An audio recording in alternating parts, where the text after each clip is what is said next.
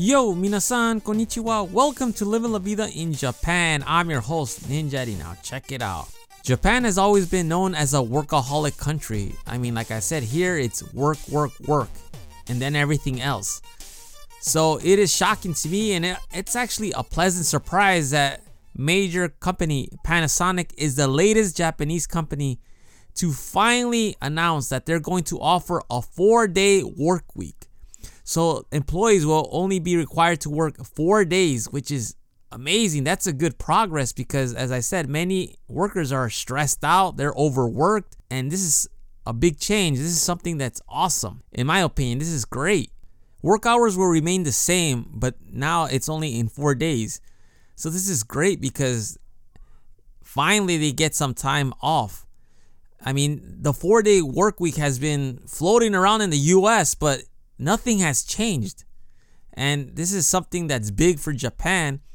And they also include that now they will ask the employee if they want to work in another city away from their families, because typically they just tell you, here you go, you're going to go somewhere else. They don't actually ask, do you want to move? They just tell you, they order you. But now times are changing, and I'm glad that something like this is happening, and I hope other companies here in Japan follow suit and offer just 4 working days.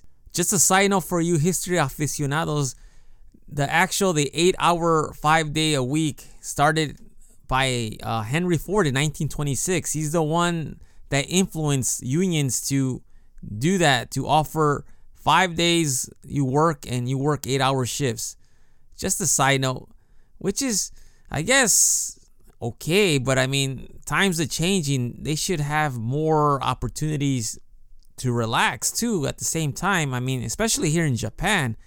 I mean, granted, I'm not overworked like a lot of the employees that I heard about, horror stories that they work 80 hours. I mean, actually, when I used to work in a different school, I had adult students, and they would talk to me about their hours they work, and they would tell me, when they first started out, when they graduated college, they would work a minimum of 60 to 70 hours, even 80 hours a week, which is ridiculous.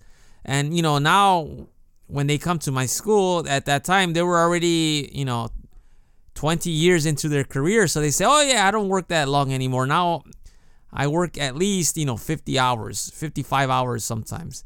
And I'm like, that's still a lot. And FYI, many of those people do not get overtime. It's just you work your salary. That's your salary. It doesn't matter how long you stay there because you have to finish your work.